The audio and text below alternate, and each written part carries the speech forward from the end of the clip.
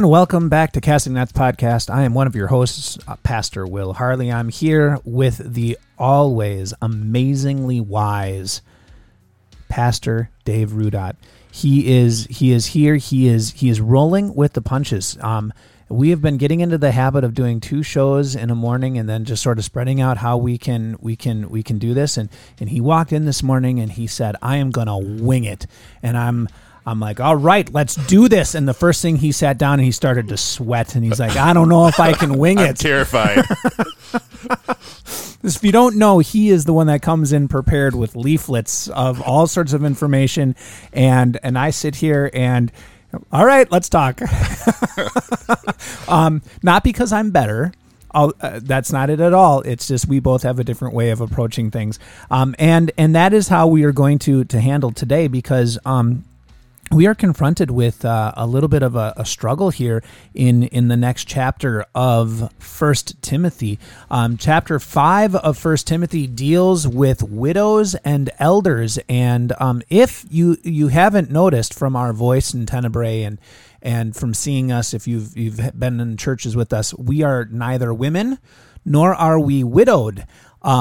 And so we're going to be struggling a little bit with what Paul is talking about to these widows. And so if you find something either that we misspoke or if you took offense to, or you're like, "I don't get it," let's open up these lines of conversation, because we might not necessarily get it either. This is part of the fun of going through Scripture, and one, letting Scripture interpret Scripture, but 2, also to find the cultural relevance of where these things were spoken, where we see then the spiritual truth that comes out.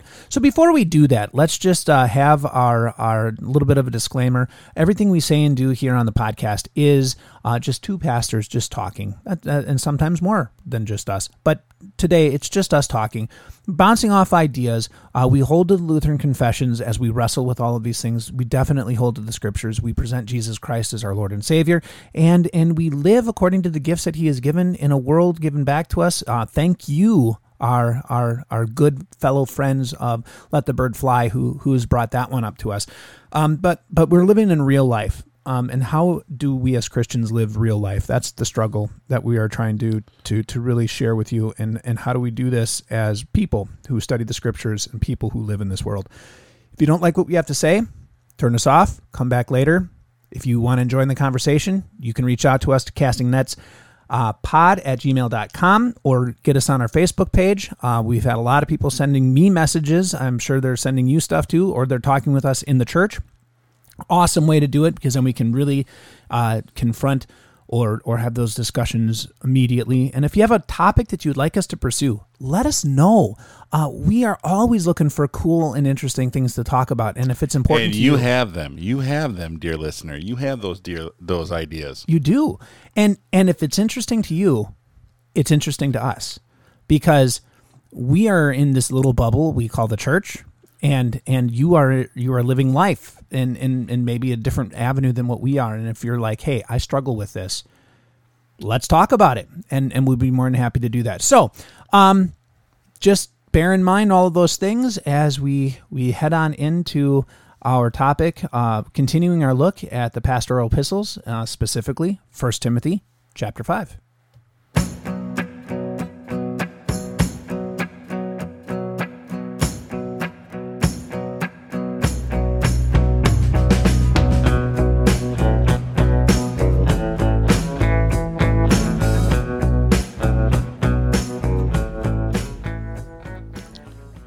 Doctrines of demons. That was my favorite catchphrase from chapter 4 of 1 Timothy 4. It is Doctrine of Demons. So, do we have a famous catchphrase that you would want to assign to chapter 6? I don't have anything in chapter 6. Well, if you want, I do. You do. Okay, go ahead. That's why you brought it up, because you haven't something you want to say. Don't muzzle the ox. Don't muzzle the ox. That's from later on in chapter 6. Don't muzzle the ox. Stop drinking just water. There you go. Ooh, that's another good one. Yeah. Or the sins of some people are obvious. Look at all the good ones that we can just pull out. Yes, the sins of some are obvious, right? Okay, let's start. All right, so chapter 4 dealt with really the focus on doctrine, right, and living in the visible church, and how do we do this? Chapter 5, he deals with living in the visible church, but now he's focusing specifically on, I think, certain people within the church, and he's going to deal with 2 different classes. The first is those of widows, and really understanding what makes a true widow, and what understanding difference between older widows and younger widows, and how they should interact within the body of believers. And then switches focus, and then really hits a little bit more on elders, those people who help the pastor. What I found fascinating about chapter 5, and just talking about widows, maybe this is the first thing just to open up the conversation, is the idea that there are qualifications for widows.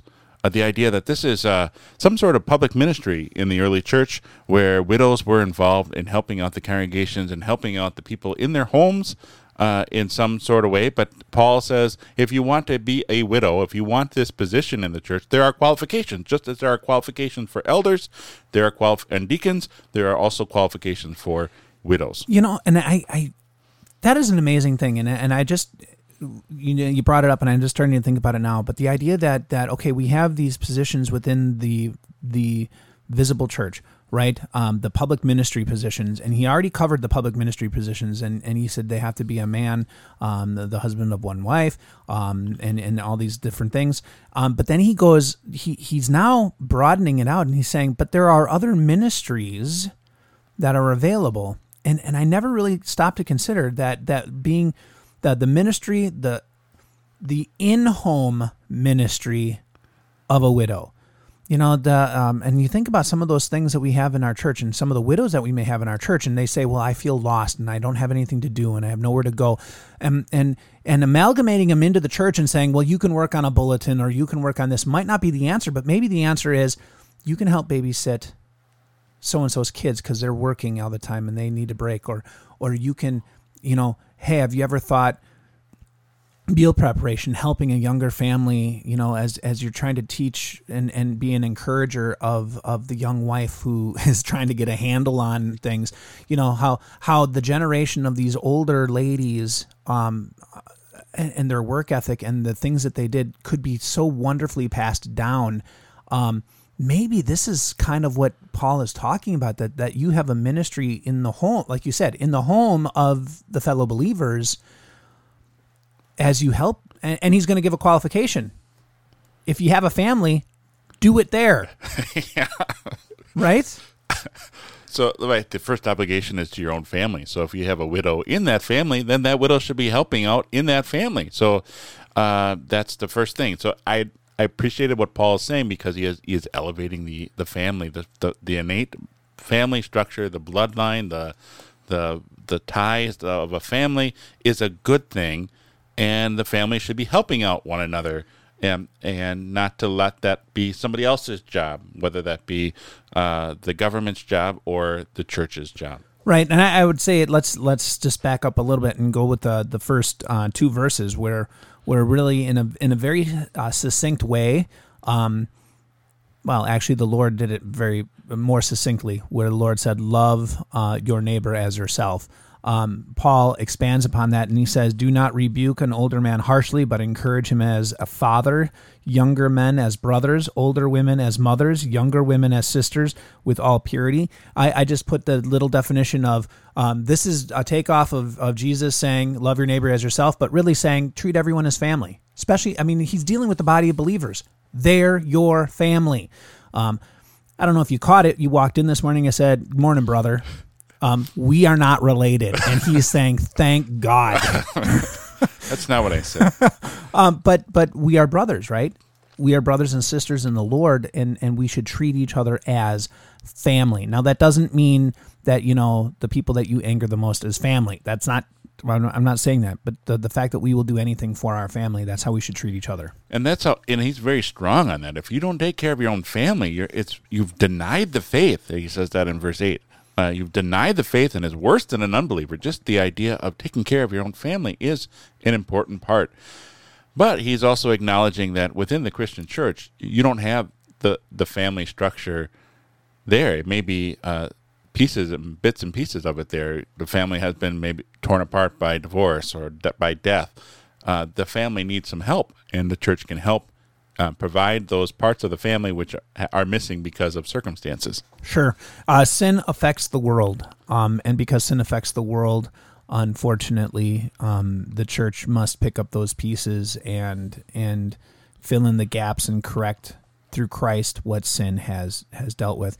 I remember sitting around a council table early on in my ministry, and one of my elders said, very beautifully, in fact, he said, Pastor, you are the husband to many widows in the congregation, because when they need to talk, and I know he meant it in a very loose way, but it was one of those things that is very true in many ways, right? When they needed to talk, I was their sounding board.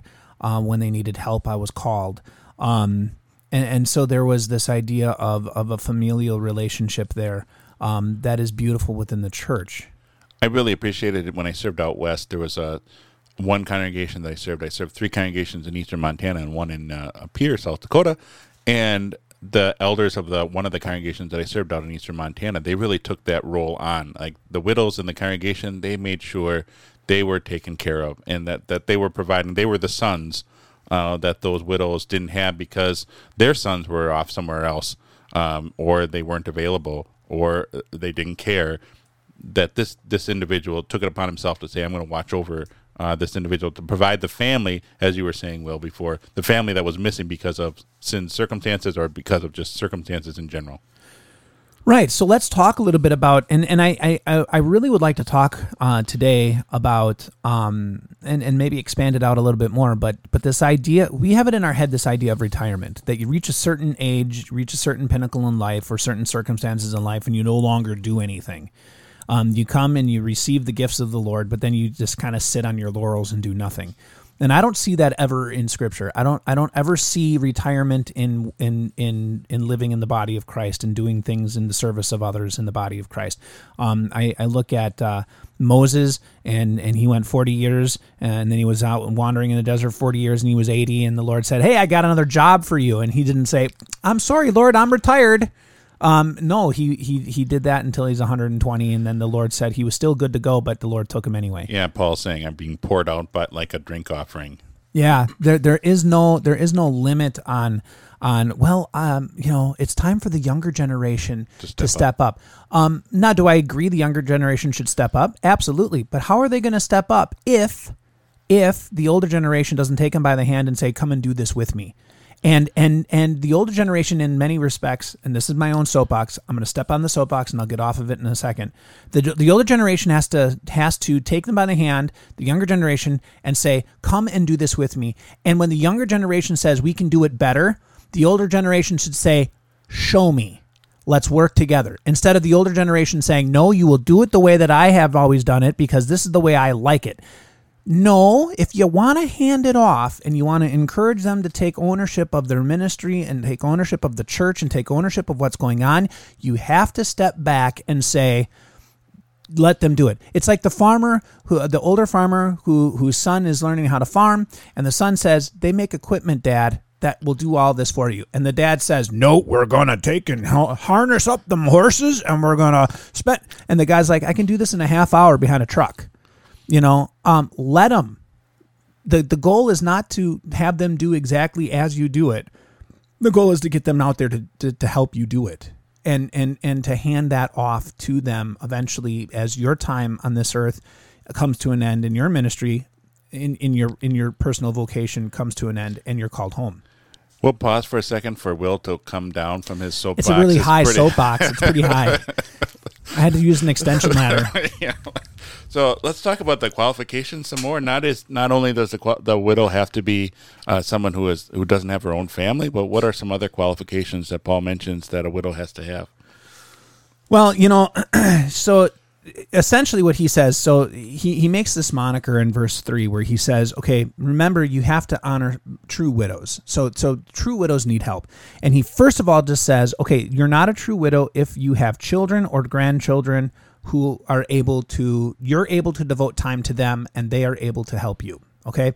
So, and remember, please, dear listener, in our society that would change a little bit because we do have widows in our society whose kids and grandkids are so far flung that it's as if they are widows. We're talking about a generation of people which up until 1950, where that changed, didn't move as much as they do now, right?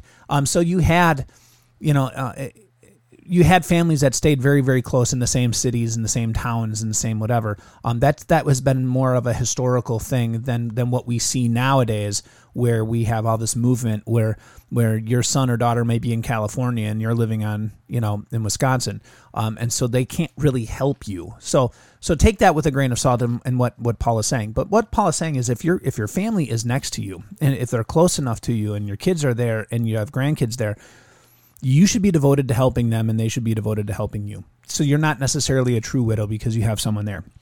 But he does say, he does give the qualifier in verse 5, right? He says, now the widow who is without relatives has put her hope in God, continues in her petitions and prayers night and day. So he immediately says, okay, a true widow is someone who doesn't have relatives and is a believer. Now, you would say, well, aren't there widows that are not believers? I suppose there is, but that's not my concern. You're talking about the visible church, and there's some sort of activity that these widows do within the visible church, which requires them, first of all, to be a believer, is what you're saying? Right, where okay, I'm not going to go out and find widows who are just widows. No, he's saying, okay, so, and here's where I'm looking at it, and I'm saying, he started off this whole section saying we are to treat everyone in the church as family, right? We treat everyone in the church as family. And so if immediate family isn't there for this woman, I am now her family, and she is a part of my family, and I take responsibility for her and helping her, and she helping me. So it's a beautiful thing. You go back to Genesis, and I know this refers primarily to husband and wife, but I think it also, in a wider way, applies to community. God says it is not good for man to be alone, and it's not good for a woman to be alone. And so, what does God do when He baptizes us into Christ, and the Holy Spirit takes us through time and space and links us to the body of Christ? He places us into the body of Christ. He doesn't place us there alone. We're not. It's not just me and Christ facing the world. He always connects us to the church. He connects us to the body with other people. And I think this is where Paul is really in a beautiful way linking this to the widows. He's saying, okay, blood relation isn't there. You're it. They're a part of your church. They're active in their church. You're it. Let's go. And that's first qualification to me. That's my ramblings. Okay. Okay, so widow, it needs to be a Christian, needs to be not have our own family to watch over. I think we've covered that several times already, but now let's start looking at verse 9 and following. Sure. About other qualifications, which, again, like I said, I'm fascinated just because you have qualifications for elders, you have qualifications for deacons, but now you also have qualifications for this other public ministry within the church, which is for the widow, and she's got to be a certain age, which we don't have any other position that has an age attached to it. And I think there's something significant to the fact of that age, and I think he brings that up later on in that paragraph about widows, because he specifically talks about younger widows, which is a minefield. I think Will and I were like, well, how do we talk about this without sounding like we're sexist? How is it talking about, how are we, because Paul does seem to overgeneralize, but what principle is he laying down for all of us as we're looking at this public ministry that he has given to us? Not older, she's got to be over 60 years old. She also has to have a good reputation. So this is something. You skipped one, though. I did skip one. Oh, a wife of one husband. Bingo. So okay, she couldn't have been married multiple times because now she has opportunity, right, to have a family. Sure, right. So her job of being a wife and mother is done, is kind of what he's saying? Is that, yes. Did I get that right? Then the good reputation for doing good, and if she brought up children, so it doesn't necessarily that she has to have had children, but if she brought up children, that she Wait, is that a qualification? She has to bring up children in order to be a widow. Am I reading that correctly? Yeah, and here's the way that the EHV links it, and I think it's an appropriate linking. The linking of it is connected to her reputation. So, in other words, not that she had to have her own children, but that she helped participate in the raising of a next generation. That it was that even though she could maybe not have had her own, she participated in and found value in instilling what is good into the next generation. So it's not as, well, I can't have children, so I'm just not going to, I'm not going to associate with them. No, it's, I can't have children, but I want to be. I want to still be a part of this and help someone else. Or perhaps she was a part of it in some other family structure, because Sure. if she's a widow within that family structure, she could have been helping the other moms in her family or in her clan raising her children. Absolutely. Okay. Yep. And I would definitely say that she could have even raised her own siblings, or been a part of that. Maybe she before she got married and then she lost her husband without having children, she did help raise her siblings too. I would include that in there. So it does seem like this the job of a widow in the early Christian church had something to do with the raising of children. Otherwise, you wouldn't have had a qualification for the widow to be. You have to have some experience raising children. Is that correct? Yes, I would, and again, I would just step back and just say, realize the raising of children. We sometimes fail to realize the raising of children is not just to pack them up and send them to school. The raising of children was living that lifestyle of hard work and ethics and morality, and instilling into them a desire for their Lord and a desire for what is good. Where that was the call of these wives, the call of mothers and fathers too, but mothers predominantly, was to help with that in the home, right? And you see that in her actions that follow, because it's not only just raising the children, but it's showing of hospitality, which is a lesson that their children would learn. It's the washing of the feet, welcoming other Christians and saying, this is what we do, and this is very much seen as part of the house. Providing help. I mean, look at all the list of things that she would be instilling into these children as part of what she did as a normal. I mean, what I would really say here, if it was me and I was stepping back, I would say, okay, take Proverbs 31 and apply that. If she did what Proverbs 31, the woman of noble character, and then lost her husband, she's a qualified for widow. Would I be wrong? I think that's an interesting idea for our listeners to think about, is the totality of Scripture. What does a woman in the Old Testament, which is, to be honest, 1,000 years earlier and 1,000 years later, but there are some commonalities to the raising of children that is godly, and some commonalities of raising of children that is not godly. Well, and it's not just children; it's being busy and having a good reputation in the community, and being hospitable and providing for. And so in other words, what he's saying is if you have a woman who has been truly doing what her God-given vocation has been, and she's doing the best that she can within the gifts that God has given to her and provided for her, and she loses this husband, she is qualified to be taken care of by the church. There is, and why 60? We'll go back just to the beginning, but why 60?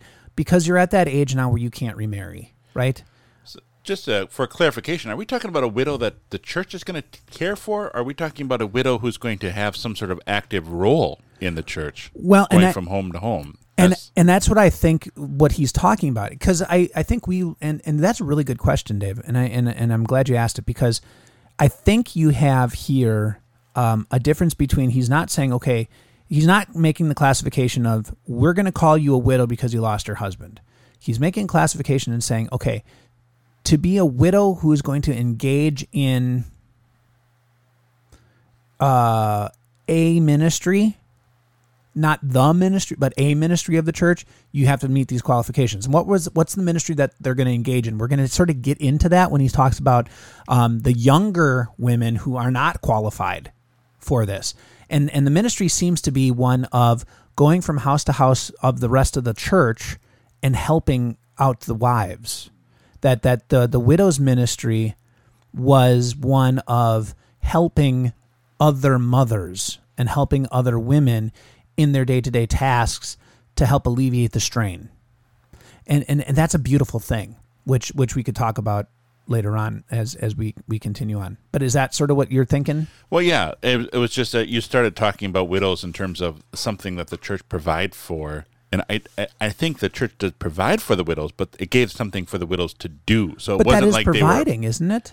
I mean, that's one of the wonderful things about the church. It provide.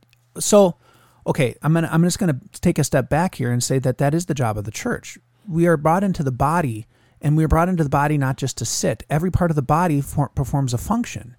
And just like a family provides a function for every part of the family, right? You as a child in your family did not just sit there on the couch and let the world revolve around you. You were encouraged to be a part of something, right? And you eventually learned how to mow the lawn, whatever the case may be. The same thing with grandparents. Grandparents with their kids, with their own children around and their grandkids around, they are part of it. I help watch, I help do, I help paint. My mom came over and helped painted my son's room, and they did that together. There was a thing for them to do. Well, when you don't have that, the church provides it. The church provides these opportunities for the body. And how? Well, in this case, it seems that the widow was provided an opportunity to do what she had desired to do, which is to support a family, to be that backbone for others, right? And so it would be a both and, wouldn't it? It would be the widow has a role in the church, but then the widow is also supported by the church. Is that what I think I'm understanding you correctly? Absolutely. And I think our dear listener, maybe it's just me mishearing and misunderstanding what you were saying or the direction you were going. So let's get back to our point of the widows having these qualifications, but now there's a group of widows that do not have those qualifications, and Paul talks about the reason why. Yeah, he talks about the younger widows. Again, and this happened in that day and age where men. It was very, very possible they'd go out to war. There was disease. People died at really early ages. And so you'd have these younger ladies who all of a sudden lost their husbands, and they didn't have children. They didn't have, you know what I'm saying? They may not have had the opportunity to really formulate their house and get things in order. And Paul says, don't get them into this program. Don't start involving them into this program of going to other married women's homes and helping out in the home, because they've got some desires to have their own home, and it's going to conflict with this home, this ministry that we're forming, right? And as part of the church. And so let them get married, let them pursue that avenue. I think we have really had some discussions how to approach this. So I'm hopefully we could replicate it. Well, either replicate it or codify it a little bit and say, okay, just to be on the safe side, we're not saying that they aren't important. We're saying that they are going to be their natural tendency, because they're young and they're looking for a husband or looking for that, having that desire is going to conflict with this vow of helping that the church is establishing. And so it's going to lead them to doctrines of demons, right? It's going to lead. It sounds like, Will, you like that phrase. I don't know. I'm just trying to bring it up. Maybe somebody has been saying that phrase a lot, and now you're saying it. Well, again. In verse 15, he says it in a different way. He says, in fact, some have already turned away to follow Satan. Yeah. So, doctrine of demons. I mean, come on. But they want to get into the busybodiness of getting into other people's lives instead of doing the work that is intended to be done. The previous chapter, dear listener, if you didn't listen to chapter 4... then you shouldn't be listening to chapter 5. Chapter 4, we talked about how the doctrines of demons is one where they looked down on marriage and said that being celibate is actually a better thing. And here Paul is saying marriage is a good thing. And the fact that these women have a desire to be married is a good thing, especially if these are Christian, because we're talking about inside of a visible church. So they have the Holy Spirit working in godly desires in these people through the means of grace, and that godly desires is to have families, and that's a part of God's design for marriage. So marriage is a good thing. So if a young widow has said, I want to serve the church, I want to serve the Lord who saved me, and I don't have a husband yet, and here's an avenue for me to do that. Paul says, I know you want to help serve the church, but you can serve the church by getting married, by getting married and having a family. And this is Right. a good thing, that if there might be a situation where if you are serving the church as in this widow program, you would be torn between two good things, and this would lead to sin. This would the devil would use this, or the doctrine of demons would lead your conscience to violate either one or the other. Either you violate your marriage desires that God has put inside of you to get married, and you would be violating the vow and the promise that you made to serve the church. So Paul says we don't want that. We don't want having you to choose between two good things, which leads to sin, which the devil isn't afraid to do. He isn't afraid to get inside the visible church and disrupt things, and to take the good things that God has established and say, how can I ruin them? How can I pit them against one another so that the Christian flounders in their faith? So let's try to avoid that if at all possible. And I also think we need to. This is probably a good time for us to say it because we're half hour in. Paul is not saying this is the only thing women, especially widows, can do. He's saying, okay, the general tendency is widows flounder and they don't know where their place is, because what they wanted and what God had given to them was taken from them because of sin. I'm okay. So this hits a little home to me. My aunt is left a widow, and she has spent the years wrestling with my uncle and his cancer and being his caretaker. And the funeral yesterday, and I'd gone to visit her before, but at the funeral, she just looked lost. I mean, she looked lost. She's like, what do you do now, right? What do you do now? And it was awesome to see my cousins, her kids, kind of just envelop her and okay, when you're ready, you can come and help us here, and you can come and do this here, and you can be a part of that, and you can be a part of this, and I think she'll be fine. But that's exactly what Paul is saying. As he's saying to Timothy, he says, okay, when you're young, you kind of find your place. It's easy to find your place. You get married, you find your place in your family. You for men, you can get to work, you can do these things. But for these widows, they sometimes can get lost. And if they don't have these things, the church can provide a place for them in the body of believers in this visible church. And we can get a system to go and work and say, okay, these women want to help families. Get them involved in these families. Let's create this system. And I'll be honest with you, I wish we had it today. I really do. I wish we had a system where our widows today, instead of saying, okay, I'm done, would be like, yes, let's get involved with these families. Hey, you need help with meals? Or, hey, you need help with babysitting? I can help watch these kids for these young families. I can be involved with them and get to know the younger families and bring them up and say, hey, I can't wait to see you at church. And now you're encouraging the young families to come back to church and be a part of this because we're creating this family, right? I don't know if I could ever spearhead a movement like that to return to this concept in the church, but man, I would love to. It's a beautiful thing. I'm just thinking of it in terms of how it worked organically. I know for us as a pastor, when we lived out west, we did not have family around. And so there were elderly ladies who kind of took us under their wing. And I thought to myself, this is awesome that they're serving the Lord this way. But there are plenty of other families today who could benefit from having elderly ladies in their midst, in their church, in their family life. They're a powerful influence on my kids. We had one woman who took the girls, and they did quilting with her and sewing and things of that nature, which my wife isn't a quilter or a sewer. She can sew buttons and fix pants and things, but not like this, not like a quilt, not like all this. So all of these, and that's not the only skills that she would teach. No, they learned stories. They learned the past. They learned some awesome things. We had a family that and again, and I think it happens when pastors move away from their family and they have nothing, and then they kind of flock to you. But we had a very good family that took us under their wing, and my kids. I mean, it was. They saw them and they lost their mind. It was great, but I mean, they were a married couple. It wasn't a widow, but same idea. Where the gentleman his name was Gary, wonderful guy, and he wouldn't mind that I used his name.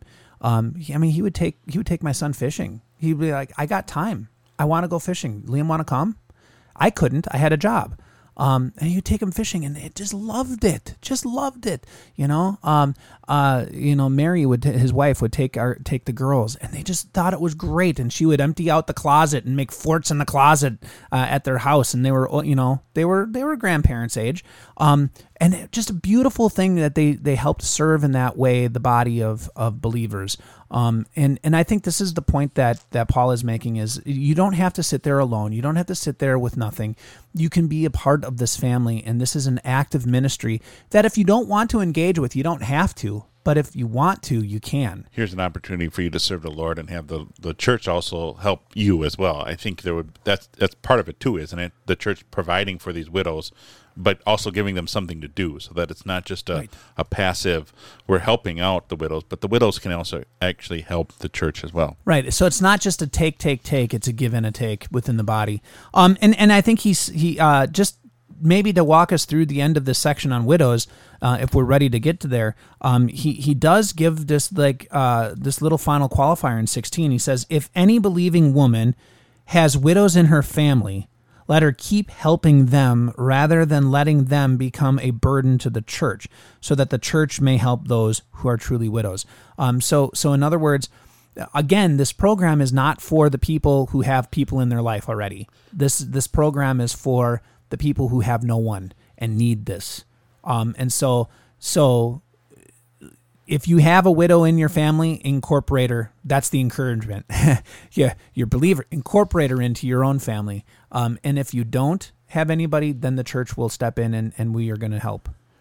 And I just want to build on what you were talking about before, is that the church isn't meant so that you would be alone in your membership in that church. The church is meant to be a community that is brought together through word and sacrament, also a community that is brought together in their homes, that is active not just on the days that we worship, but is active throughout the week, helping one another and helping us grow in our Christian faith with having Christians around us, modeling that faith and teaching us that faith as well. I want to come back to this, and I don't know if I can think about it, pursue it, or just sit on it a little bit, but I am interested to figure out what it would look like to see this in the church today. I really am. And as the church gets older and older and older, and it does, what would that look like, right? What would that look like as we have more and more widowed ladies in our congregation, or widowers, men too? I wouldn't just and how, what would that look like when their family is so far away because we're such a far-flung community now? What would that look like for us to get something in the church that would enable them an opportunity to serve, to be in contact with these younger couples, younger families? I don't know what it would look like, but man, that would be something really awesome to pursue. I agree. It would be awesome to pursue, but almost as awesome is muzzling the ox. Well, I mean, that was your that was your catchphrase for today. And if we're already a half hour into the show, and we haven't even talked about your catchphrase yet. The last episode, Doctrine of Demons, was really early, Will. I'm just saying. Well, I can't help it that Paul put that really early in the text. So you're going to blame Paul now. I am. I can't blame the Holy Spirit. All right. So, okay, moving on then into the second half of this lesson. Paul is just sort of knocking things down as he's going, and he's talking about ministry opportunities within the visible church, of course. And okay, he moves from widows and he goes back to elders. Now we're not really looking at the qualifications of the elders as much as we are looking at the response the visible church has for their prosperos, their the ones who lead them and help guide them. And so what we have here is this wonderful phrase where he enters in 17 and he says, okay, the elders, so your pastors, right? They are due a double honor. And then he says, especially, and I love this part, especially the ones who work hard in word and doctrine. And I love that qualification because, we all know, good, bad, or indifferent, we all know that there are pastors and then there are pastors. Well, see, that's the point that I'm going to disagree with you on, is that just the idea of that there could possibly be elders in these congregations who aren't regularly in the word and doctrine, but they are part of the leadership of those congregations. I don't think it's fair for us to equate presbyters with pastors and say it's an equivalency going on there. However, the point is that there are elders who work hard in the word and doctrine, and that's usually our pastors who are working hard in. And I would agree with you. It's not. And then I will take a step back because I do agree with you. It's not just limited to the pastoral ministry. It could be elders as well. But I think I like how what Paul says is, okay, anybody who strives for this is due a double honor. It's not just, wow, good for you. They are due a double honor. But I like how he adds, especially those who live in the word and study doctrine. To me, that is a highlight in my ministry. It was one of the things that I enjoyed out in South Dakota, and is one of the things that I do enjoy here because my congregation encourages it. My job is to study Scripture. My job is to study doctrine and to share it. And they let me do that. And they try very hard not to fill my days.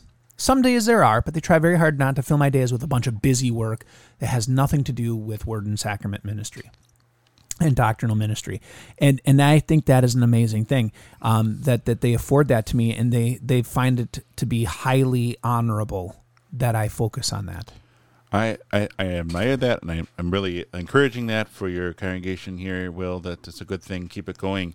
And I also wanted to add to it just the idea of our the district president, those who are in positions of authority in our own synod, where it is such a tendency to take pot shots at those in leadership as if they should know better, or they should keep up with the times, or they shouldn't be so stuffy and whatnot. And just to take a step back and say these men have been called and put in those positions where they are being held accountable for how they hold on to the word and doctrine by the Lord, not by us, but by the Lord, and to cut them some slack and to pray for those in our leadership positions that they would do the task that God has put in front of them to do, to hold on to God's word and to defend it. Right, and then it comes, and really what does it do? It says, don't muzzle the ox, right, while it is treading. Definitely a case from Deuteronomy chapter 25, verse 4, where Paul is taking the Old Testament and he is saying, quit getting in the way of people who are in the middle of their work. What is the job of the elder, the job of the pastor? The job of the elder and the job of the pastor is to watch over the spiritual well-being of the church. How does he do that? Through word and doctrine. Get out of his way. Don't put a barrier on him, and don't stop him in that work. Let him do that work. I always thought that was a reference to that he deserves his wages, where he talks about, and the worker is worthy of his pay. Of the ox is working on the grain, and because the ox is working on the grain, he gets hungry, so he starts eating the grain, so that they would muzzle the ox so he doesn't eat the grain. It's like, well, wait a minute, this ox is working. You need to pay and support and feed the ox while he's doing anything. He's looking up Deuteronomy. I am looking up Deuteronomy just so we get a good reference to where it's coming from, right? Okay, so it comes from, I'll read you just the context here in Deuteronomy chapter 25, going into the couple of verses before and a couple of verses after of what we're talking about. So Moses, by the Spirit, writes, when there is a dispute between men and they go to court and the verdict is reached and they have acquitted the innocent person and convicted the guilty one, if the guilty one is to be flogged, the judge is to make him lie down, and he will order him to be flogged in the presence of the number of blows that is proportionate to be for his guilt. He may have him struck 40 times, but no more, so that your brother does not become degraded in your eyes by receiving a severe beating that goes beyond this number. Then he says, you are not to muzzle an ox when it is threshing. And then he goes right from there to when brothers live together and one of them dies without having children, the wife of the deceased brother is not to marry. So it doesn't give you any context whatsoever as to, other than Moses put it there so that Paul could quote it. because that's how the Holy Spirit works. So if I'm understanding what you're saying is the ox is trying to work, don't get in his way.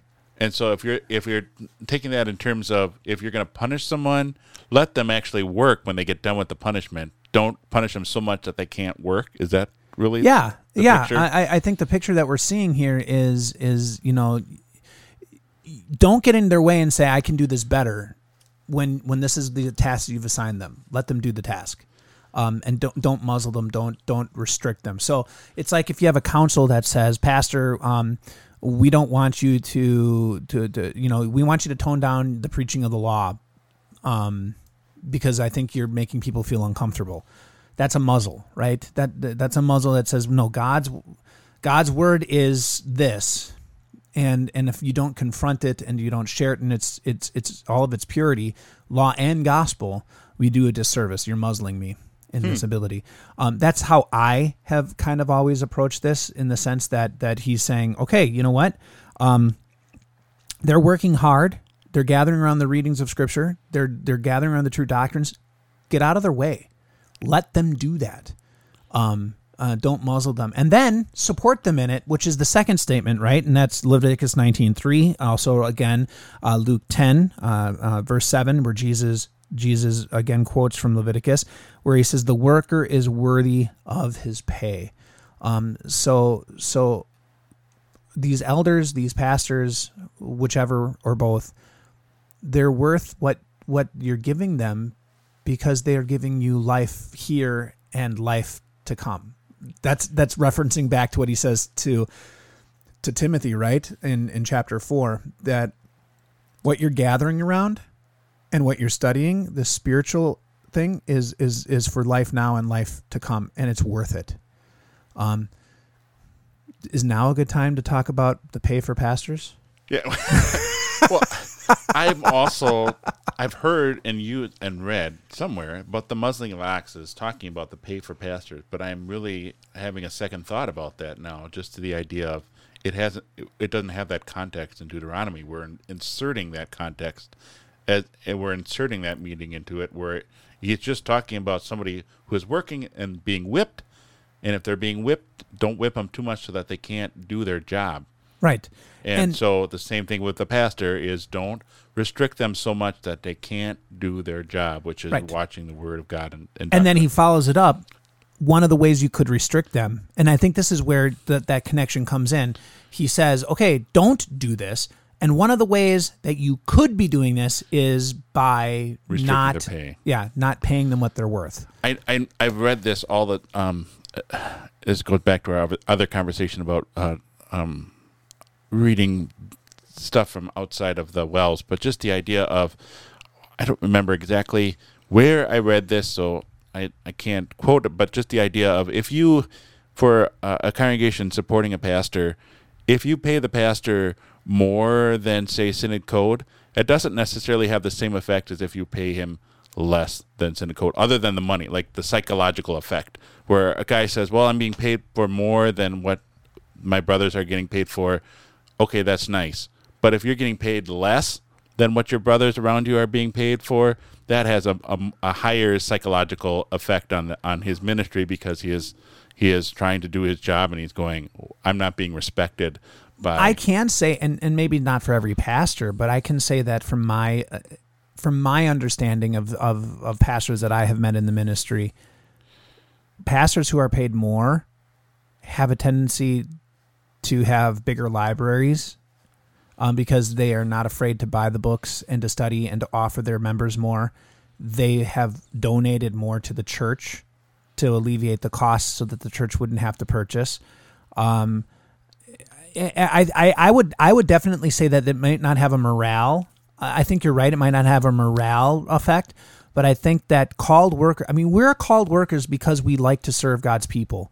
And we've been called to do that, and not because, I guess maybe someone's out there because they're like, it's job security or whatever, but I doubt it. No one wants to go through what we go through just to say it's job security. Especially in our day and age where jobs are and it's plentiful. Not a martyr complex. It's much easier for you to get a job and not have to go and work Saturday and Sunday and be on call 24 hours a day and still make a living wage. than to be a pastor and have to deal with what happens, being at the bedside. And it's a privilege to be at the bedside of a dying person, but it hurts. It does. It hurts. Emotionally. It hurts. And not have to do that and still get a living wage. You could find an easier job. That's all I'm saying. But what I'm saying here on this is that it might not have a morale effect because I think you and I would both, and you've said it and I have said it too. It's not about the money. I am very grateful what God's people give to me through their graciousness and how they're led to give according to the Lord. It's not about the money, but I do believe that pastors who are paid more give more back to the church, because that's just what we do. Because that's just what a Christian does. I think a Christian gives exponentially back with what God has exponentially given. And that isn't a promise, just an observation. Right, absolutely. And I think I'll go back to and maybe clarify what I was saying. The morale hit if you are paying less than what your brothers are getting is higher than the morale bonus that you would get if you're paid more. The effect on the pastor.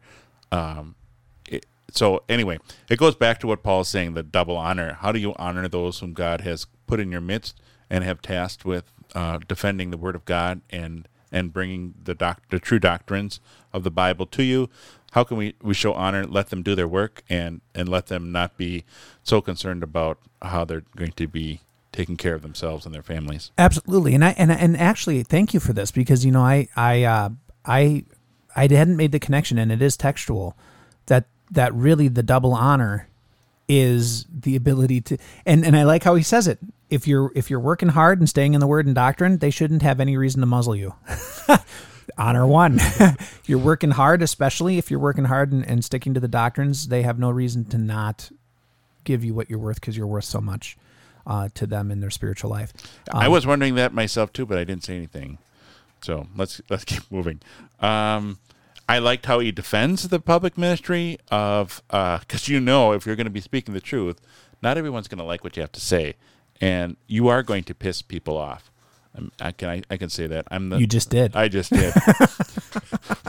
But you are going to. I think there are certain circumstances where Will and I are both like, if I say this is really going to tick them off, and we don't take any joy in that. Sometimes, to be honest, I have been said that I preach the law with a smile, and that I preach the gospel with a frown. And I've tried to turn that around, and I've had people say, don't do that because it's freaky when you preach the gospel with a smile. I still think you should preach the gospel with a smile, so that's where my vote goes. But just so anyway, just the idea of protecting the ministry of those who are around. Not that we want to hide our sins or hide characters, but just the idea of let's treat this seriously, and if and acknowledging that the work that they're doing isn't going to make them friends necessarily. The only friendship that is established is a friendship, to be honest, that's established through the Word of God and the Holy Spirit working in that person's heart. Because that individual, that pastor, that presbyter, that elder came to me and said something I didn't want to hear. Right. And he cared enough about me that he said something I didn't want to hear, and I didn't like it at the time, but now I see why he did what he did. But I like how he gives the qualification. He's like, he doesn't just make a flat out statement and say, okay, don't ever accuse an elder. He says that he does say, okay, 2 or 3 witnesses. And I don't want to say two, and I like how he says witnesses, because he doesn't include 2 or 3 people who heard. Or 2 or 3 people you talked to and said, well, I kind of agree with you. No, 2 or 3 people who were witness to it and saw what happened and can say, I was there. And I think this is something that we have to be very, very careful of, because sometimes we'll say, well, so-and-so heard so-and-so heard so-and-so and set this person off, and then we act on it. No, we can't do that. And that's a hard thing to have to say to somebody. I hear what you're saying. I acknowledge what you're saying, and I can acknowledge why you'd be cautious. But unless you heard it, unless you were present, I can't act, because that it's hearsay. And this is an Eighth Commandment issue. Yeah. Nowadays we have Twitter and social media that can be witnesses to some of the things that you do. But back then it was 2 or 3 witnesses, and I think it's still a good principle now today because or you could say one video from your cell phone. Yeah, right. One YouTube broadcast. But just the idea of having 2 people, because you can not. Even Will and I in our conversations here on the podcast, I listen to what he has to say, and I'm like, I'm not sure.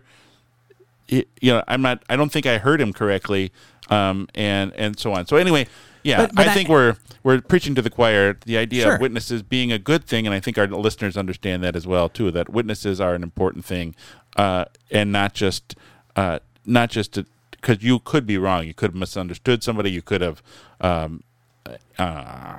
And this is a reason why, and I would say to every pastor, any person in the ministry, it is a very, very good thing to record, video, or at least keep a hard copy of everything that you do, because are there going to be times where you're going to be caught off script and you're just gonna talk? Yes, that can happen. Which happens every Friday on Casting That Stuff. Well, exactly. But we're recording it, so at least I can go back and say, "Oh, I did say that." But no, it's one of those things where by having it, and I learned this from a pastor friend of mine when I started ministry early on, because he was accused of false doctrine, and he said they had to. When he was accused of false doctrine, they had 2 or 3 witnesses. They brought it to the district president. The district president came in and they said, "We need to have copies of everything you've done so we know what's going on." And he had luckily saved all those things, and it turned out that there was just some people who were turning against him in the congregation who just didn't like what he had to say because it made him feel uncomfortable.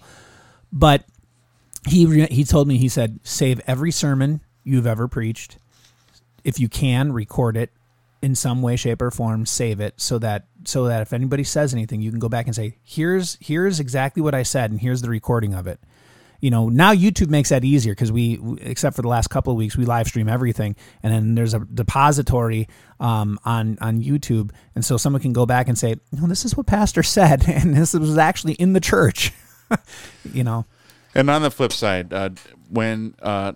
dear listener, don't be afraid to come to your pastor if you have somebody else who's witnessed to something. Don't be afraid to talk to him. And pastors, if there are any of you listening, and I think it's maybe I'm just saying this right now to remind myself as well. If 2 people come to me with a concern, I should be listening to them and swallow my own pride and ego and say, okay, maybe there's something legitimate here.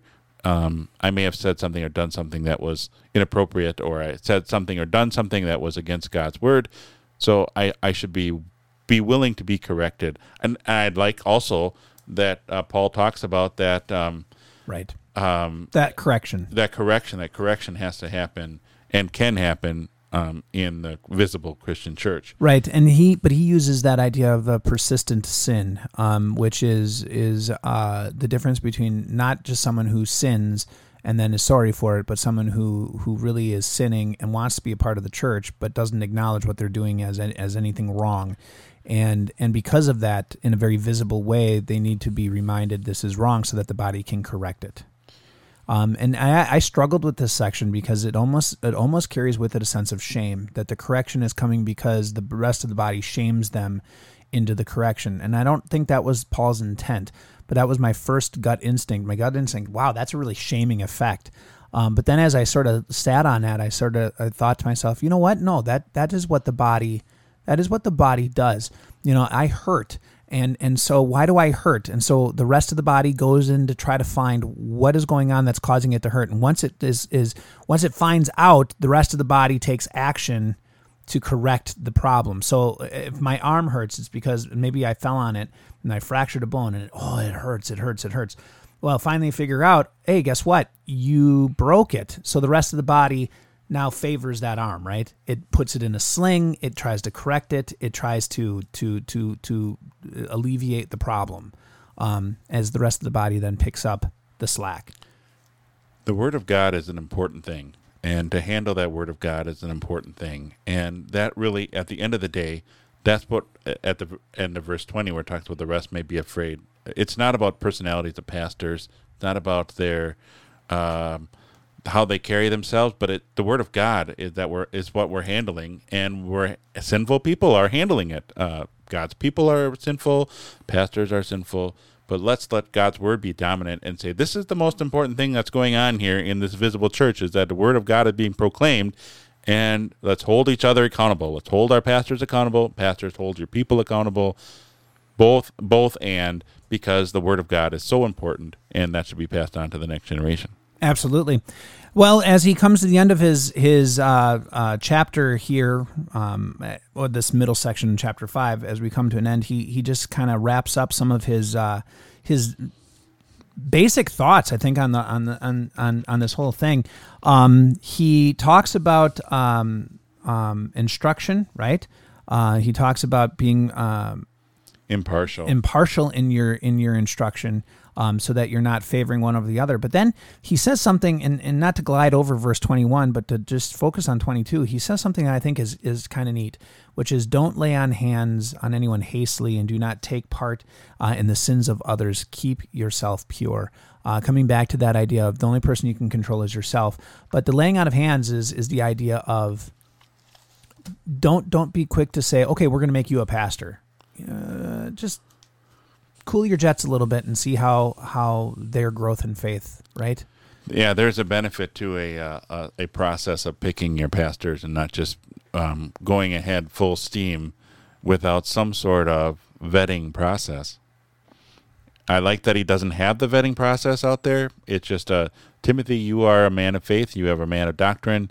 And we'll talk about this in verses 24 and 25. But we want to talk about wine, right? Because that's one of the catchwords for the day. It is, but I'm going to add. I mean, a beautiful catchphrase. Don't just drink water, but drink a little wine. Even though Will doesn't like wine, I don't like wine, but I can import another alcoholic drink, and I can add water to it, and then it's be perfect. No, my question is, why does he? It's like he's not even talking about this, and then he just throws it in there. So. You're not talking about what? I'm sorry, I keep interrupting. Okay, so no, you're not interrupting me. It's okay. So he's not talking. It's like, to me, it's like a complete shift in what he's talking about, and then he's going to shift back to what he's talking about. It's like he's like in the middle of like, oh, I forgot you have tummy aches, Timothy, and the best way to solve your tummy ache is drink a little wine, get rid of the water. It's causing diarrhea. I mean, isn't that what it seems like? Like he's on his roll, and he's like, don't lay on hands, don't just call don't just make pastors willy-nilly, don't fall into other people's sins. And by the way, quit drinking water so much.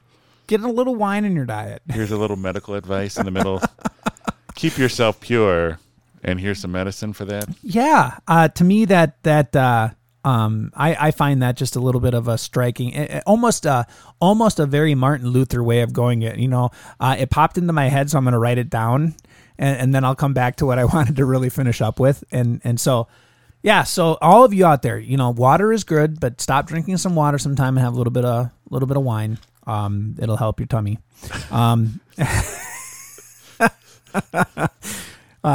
Isn't there a song about that? There's lots of songs. A little bit of wine makes drinking. the medicine go down. Lots of songs about alcohol. Lots of songs. Anyway, so he moves then from there, and he leaves the topic of wine drinking, and he comes back to the topic at hand, right? And he's talking about sin and your life as an elder and life as someone who's in the church. And he just makes this beautiful statement in 2 verses at the very end that should be printed on our walls. It should be everywhere. And that's very simply, the sins of some people are obvious, going on ahead of them to judgment, but the sins of others follow them there. In other words, there are blatant sins and secret sins, right? There are blatant sins and secret sins, and we have to deal with them all. Eventually, we have to deal with them all. And then he sums it up, at the end of this chapter, he sums up with, in the same way, good works are also obvious, and the ones that are not obvious cannot stay hidden. What a beautiful encouragement, right? Do what's good and don't worry. People will see it. Even if you want to stand in the shadows, even if you want to do them outside of the limelight, You can't keep them hidden. Just like your sins are always going to be known to God, the good things that God has placed in advance for you to do and walk in, they're always going to be made known because God desires them to be.